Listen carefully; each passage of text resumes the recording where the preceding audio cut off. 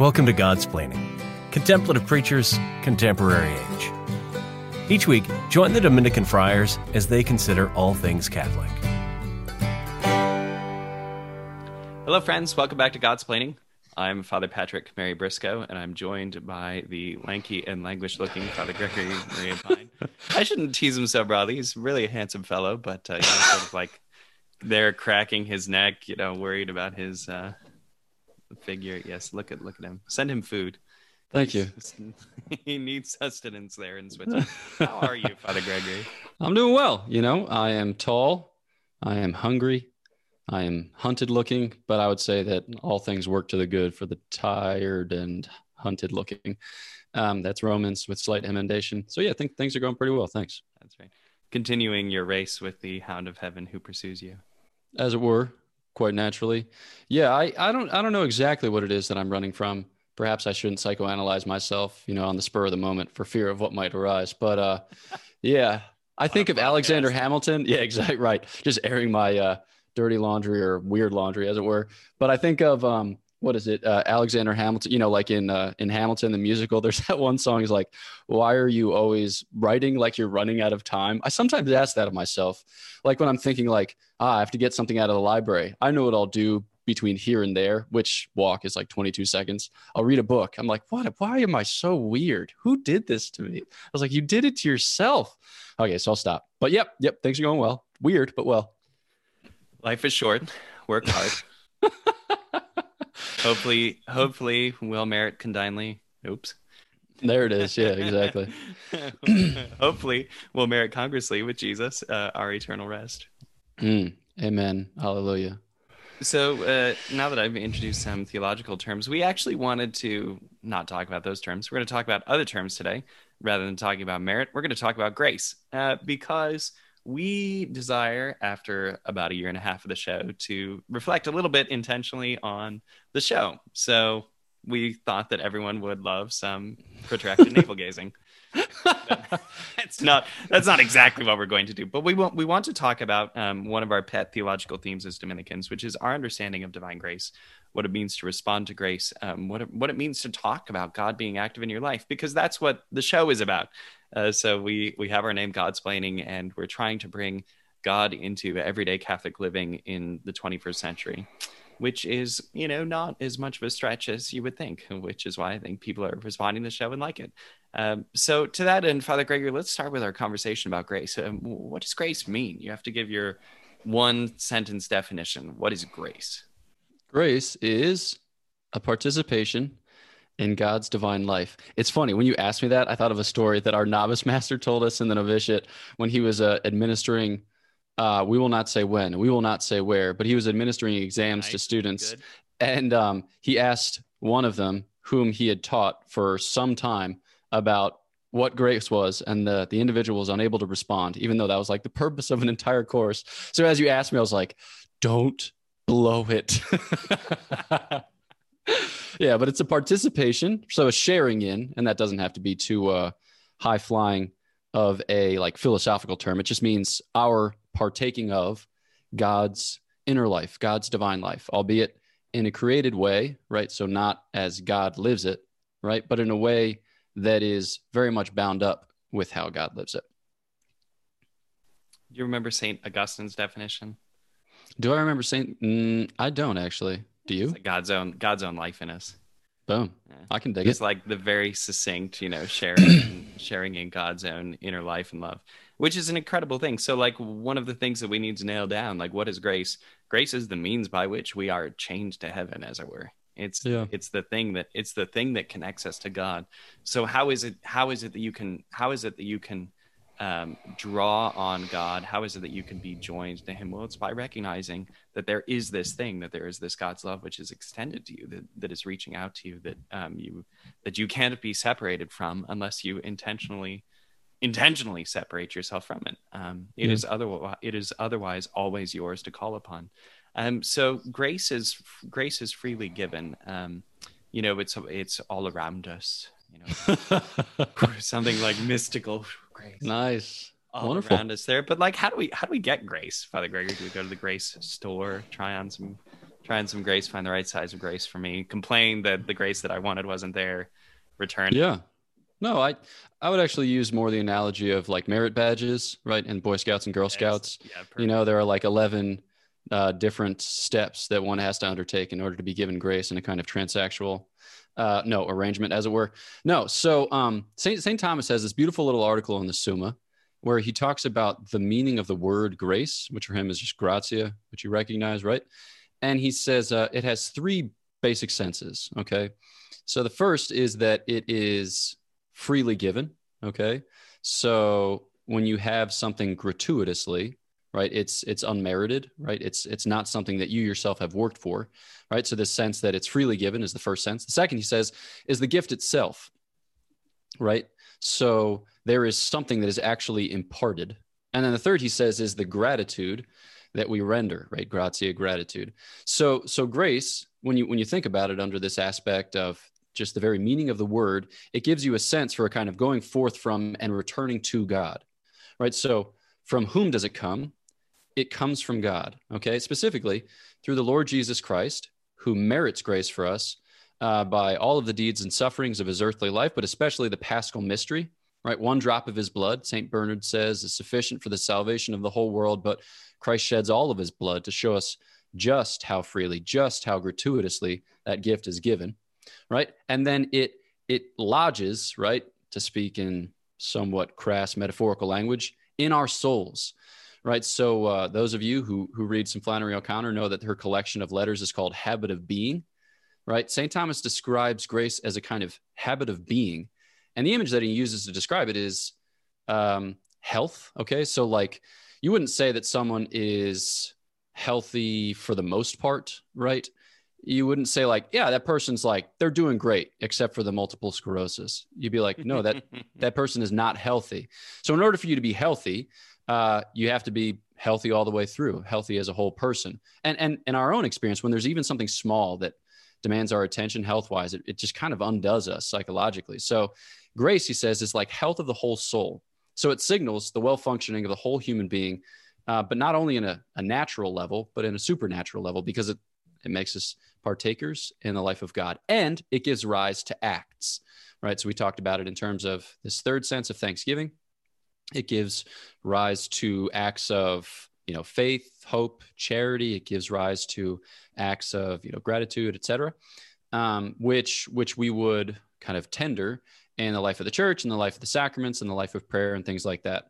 I realized after having given that whole explanation, I don't think I answered your question of how we get grace. I think that was a classic. Yeah, that's really beautiful. No, it was great because, I said something and then you said something else, but like, that's how God's planning works. That's true. It's not false. This is what it's like to sit and contemplate theological mysteries, because you just follow them where they lead you.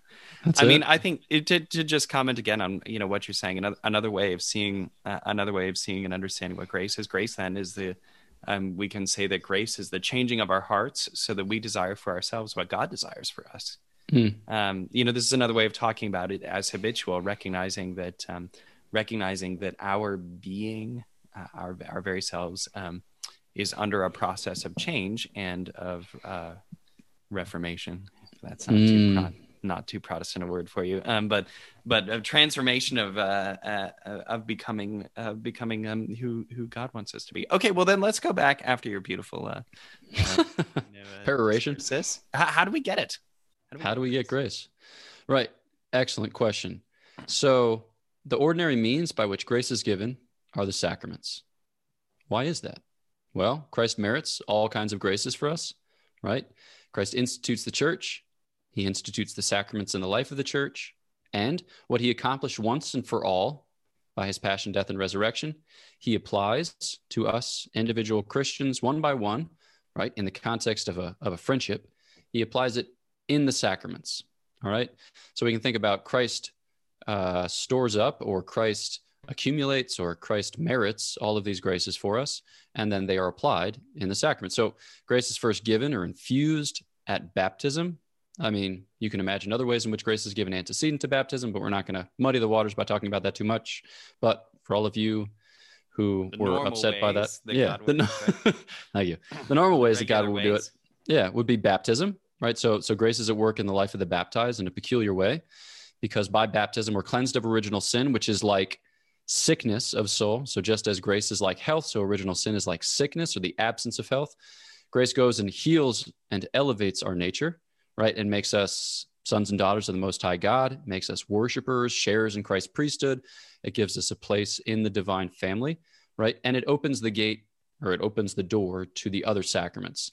And those would be the kind of ordinary means for those who are already baptized to grow in grace or to be restored in grace. So, Father Gregory, if we're made in the image and likeness of God, why is it that we need something else to make us like God? Oh, man. That, my friend, is an excellent question. Dun, dun, dun. All right. So we're made in the image and likeness of God in three basic ways, says St. Thomas Aquinas. Right. So here he's meditating with St. Augustine, drawing a lot from St. Augustine's treatise on the Trinity. And he says that we can talk about this in terms of capacity, we can talk about it in terms of habit, and we can talk about it in terms of act. And you're like, all right, you went jargony on me. Nice work, Chief. Well, here, let's make it simple. Basically, we have these powers of intellect and will, all right? Spiritual powers, immaterial powers, powers of an intelligent being, which make us like God, right? So we're made to the image and likeness of God by virtue of the fact that we have these immaterial powers, these highest of capacities, which have as their object what is universally true and what is universally good, okay? So we're broken open into a world of infinity, and in that, we are like God because we are capacious, right? We're open. But left to ourselves, we do not have the resources to attain to our supernatural end, right? So we were made in grace, but then we chose against that grace and lost it. And as a result of which, we're kind of nostalgic, or we're grace haunted, or having been left to ourselves, we still have the taste or the savor for that divine life which we once harbored in our souls, and we long to recover it, okay? But what the Lord Jesus does isn't just like, all right, let's return you back to Eden. He does something greater. He does something that is how much more, as St. Paul says in Romans 5.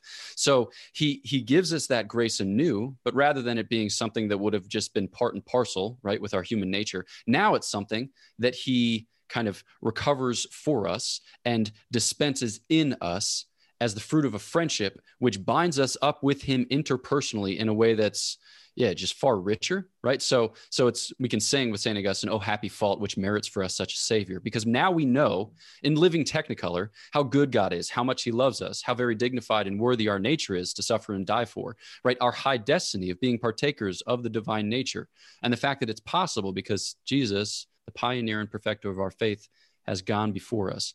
So we're open to it, but we've lost it. And now we have the savor, we have the taste, we have the memory of it, but we find ourselves utterly without resources to recover that life. And so the Lord Jesus does in us what we cannot do for ourselves. And so what is formerly just a capacity now becomes a habit, whereby we know God with his own love, right? And we love him with his own love and get drawn up progressively in the life of the church and in the life of the sacraments to actually abide at the heart of the most blessed Trinity, right? So we are made on that trajectory, but the gift of grace accomplishes it in us so that we might be drawn over the course of our lives and ultimately unto ages of ages into the life of the most blessed Trinity, which is good news. That's right. So taking us far beyond just like a healing of our own human nature, grace elevates. And when you just use that word elevate, you don't get a sense of what's going on. It just kind of falls flat, which is why Father Gregory diving into this mystery and taking us to the heights, as it were, that is so important to say that grace just not only heals our nature, but it totally explodes a previously limiting horizon and opens us to new worlds of life. And in this way, that's grace is what makes possible prayer. Grace is what brings into our world miracles, the kind of superseding of of nature. Grace is what allows us to understand supernatural, super rational truths. This is why we can explain the logic of faith and why someone absent from grace will lack the virtue of faith. Grace is what allows us to contemplate the mystery of the cross, to see the cross as something truly transformative on the horizon of human life. Okay, but now we're going to stop You can soak all of that in as we've just been wandering around about grace. And when we get back, we will keep talking about grace.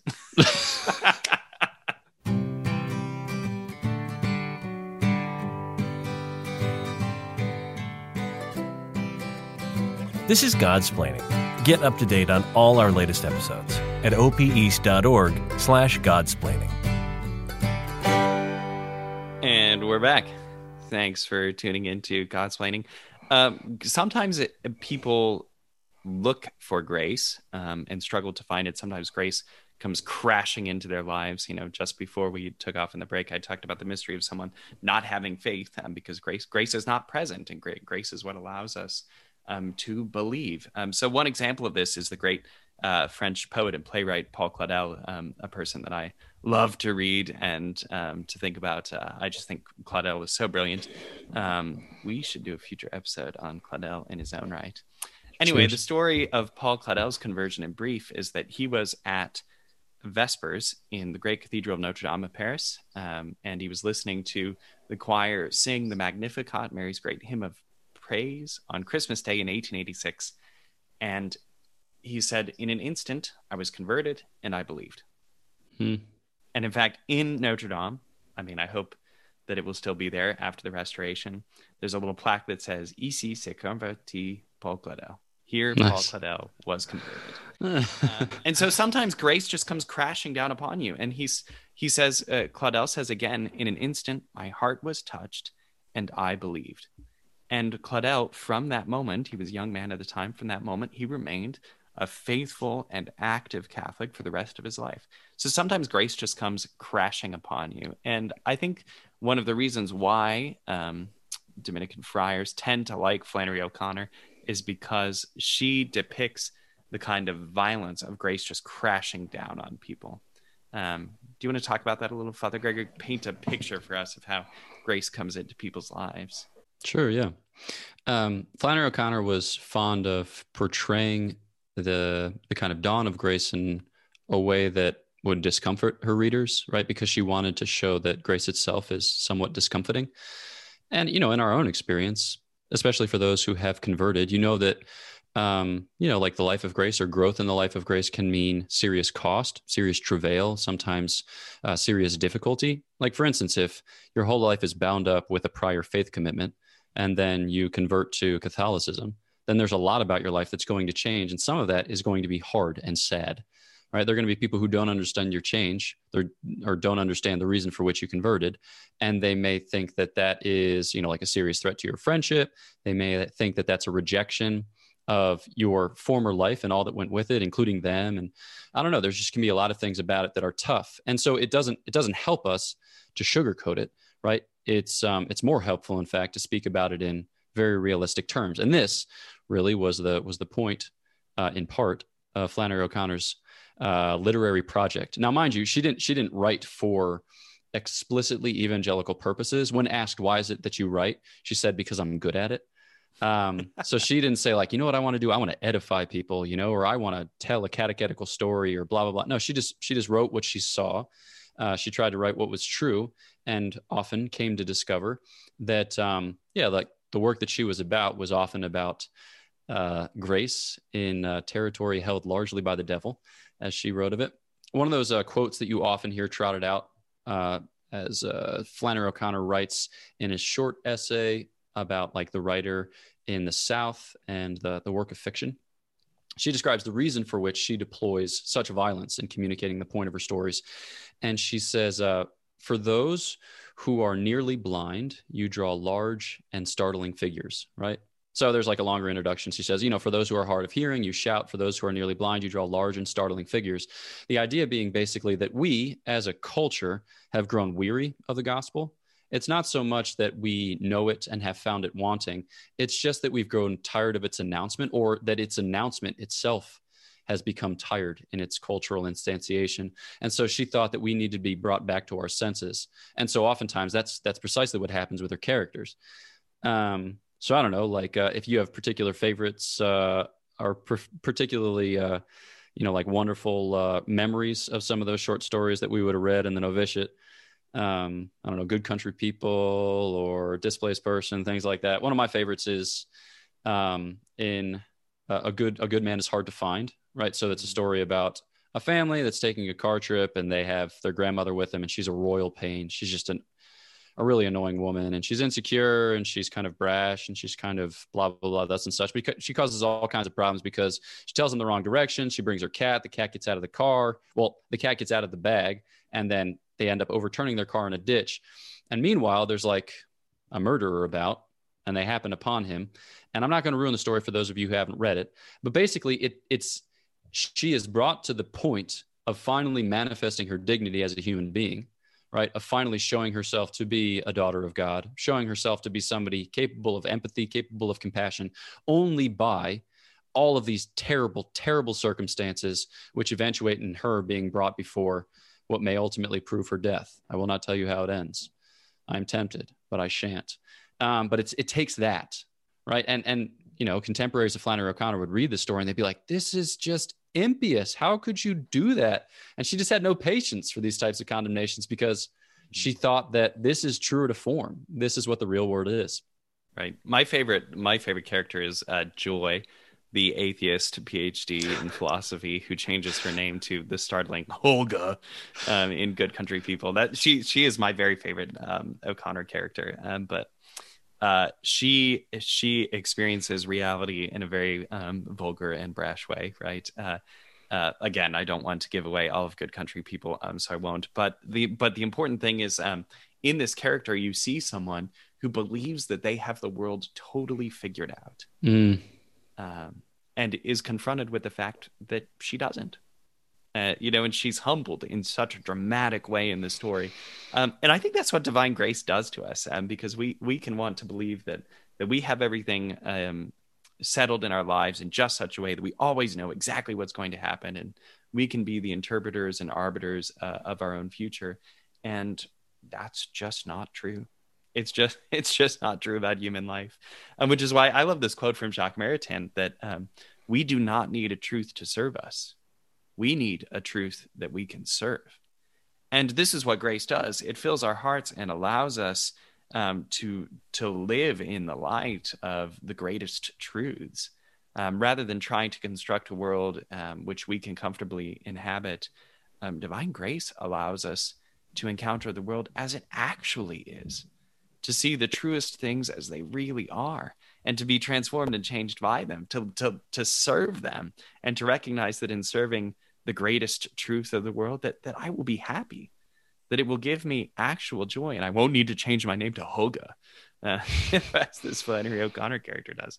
But this is what will satisfy the deepest longings of my heart. Not trying to recreate myself, not trying to recreate the world, but allowing myself to be remade in service of the truth. Yeah, that is a fulfilling life. Yeah. There's something too, I guess. I'm conscious of the fact that sometimes when we hear sensational stories of conversions like that of Paul Claudel, we can judge ourselves deficient by comparison, right? I myself have never had any experience of that kind of magnitude or anything that communicated with such clarity in such singular fashion, in an instant. Yeah, I kind of like when people always ask me to tell my vocation story. I'm like, why? It's boring. Yeah, exactly.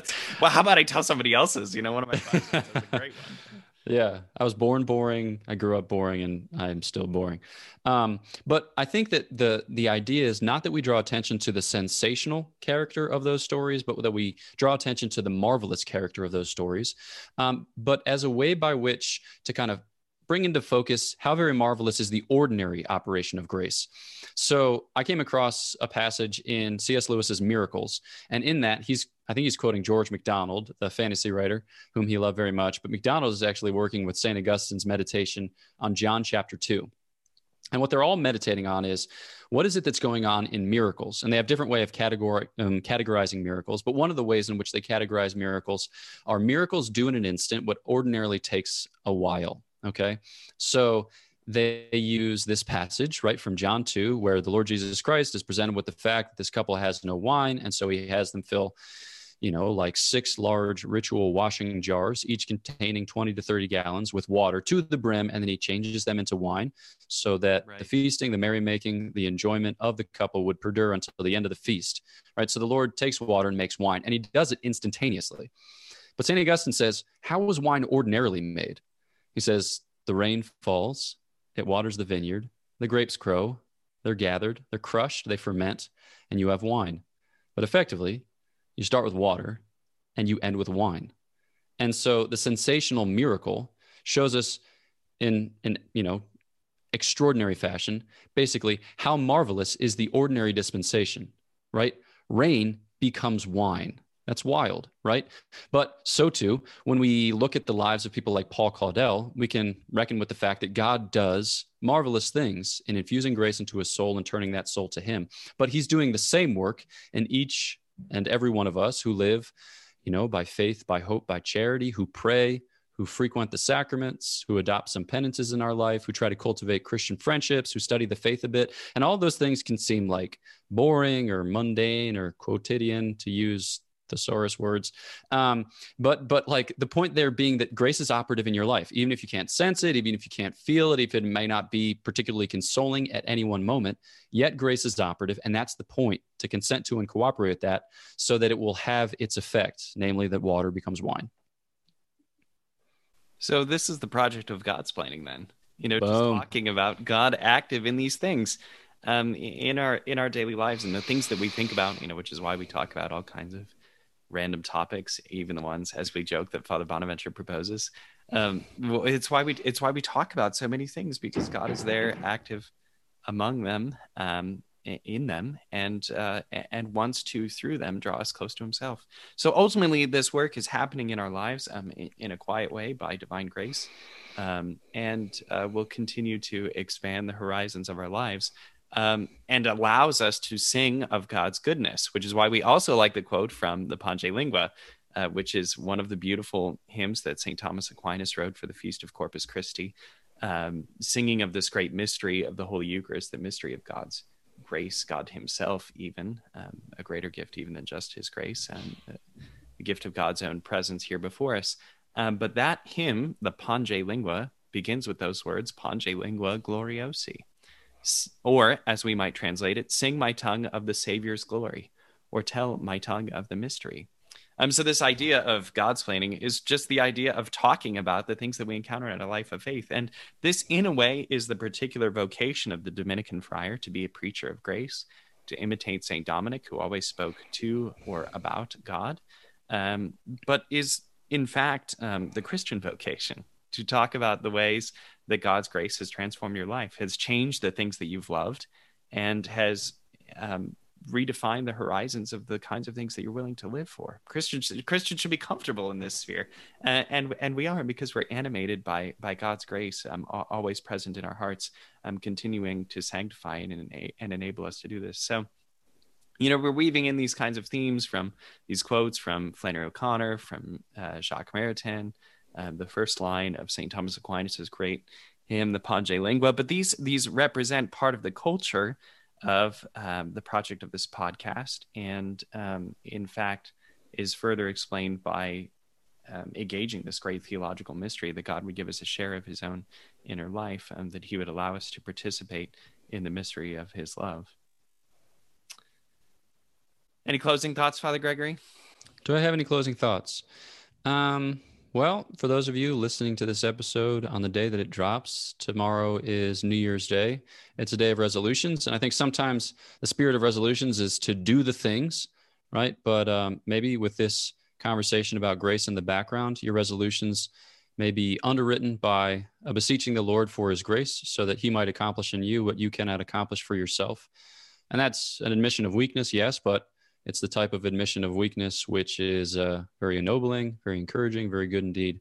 So God is at work in you. He'll bring his work to completion, provided only that you consent to and cooperate with his offer of himself. So that's our prayer. Amen. Well, thanks everyone for listening to the episode. We hope that you would continue to like and share the podcast with those you think need to hear it. We're grateful to those who support us on our Patreon, saying that correctly, Father Gregory. Nailed it. Our Patreon page. If you would like to become a supporter, check it out. There's a link on our website. You can get connected there through godsplaining.org. Please know of our prayers. We're praying for you all. God bless.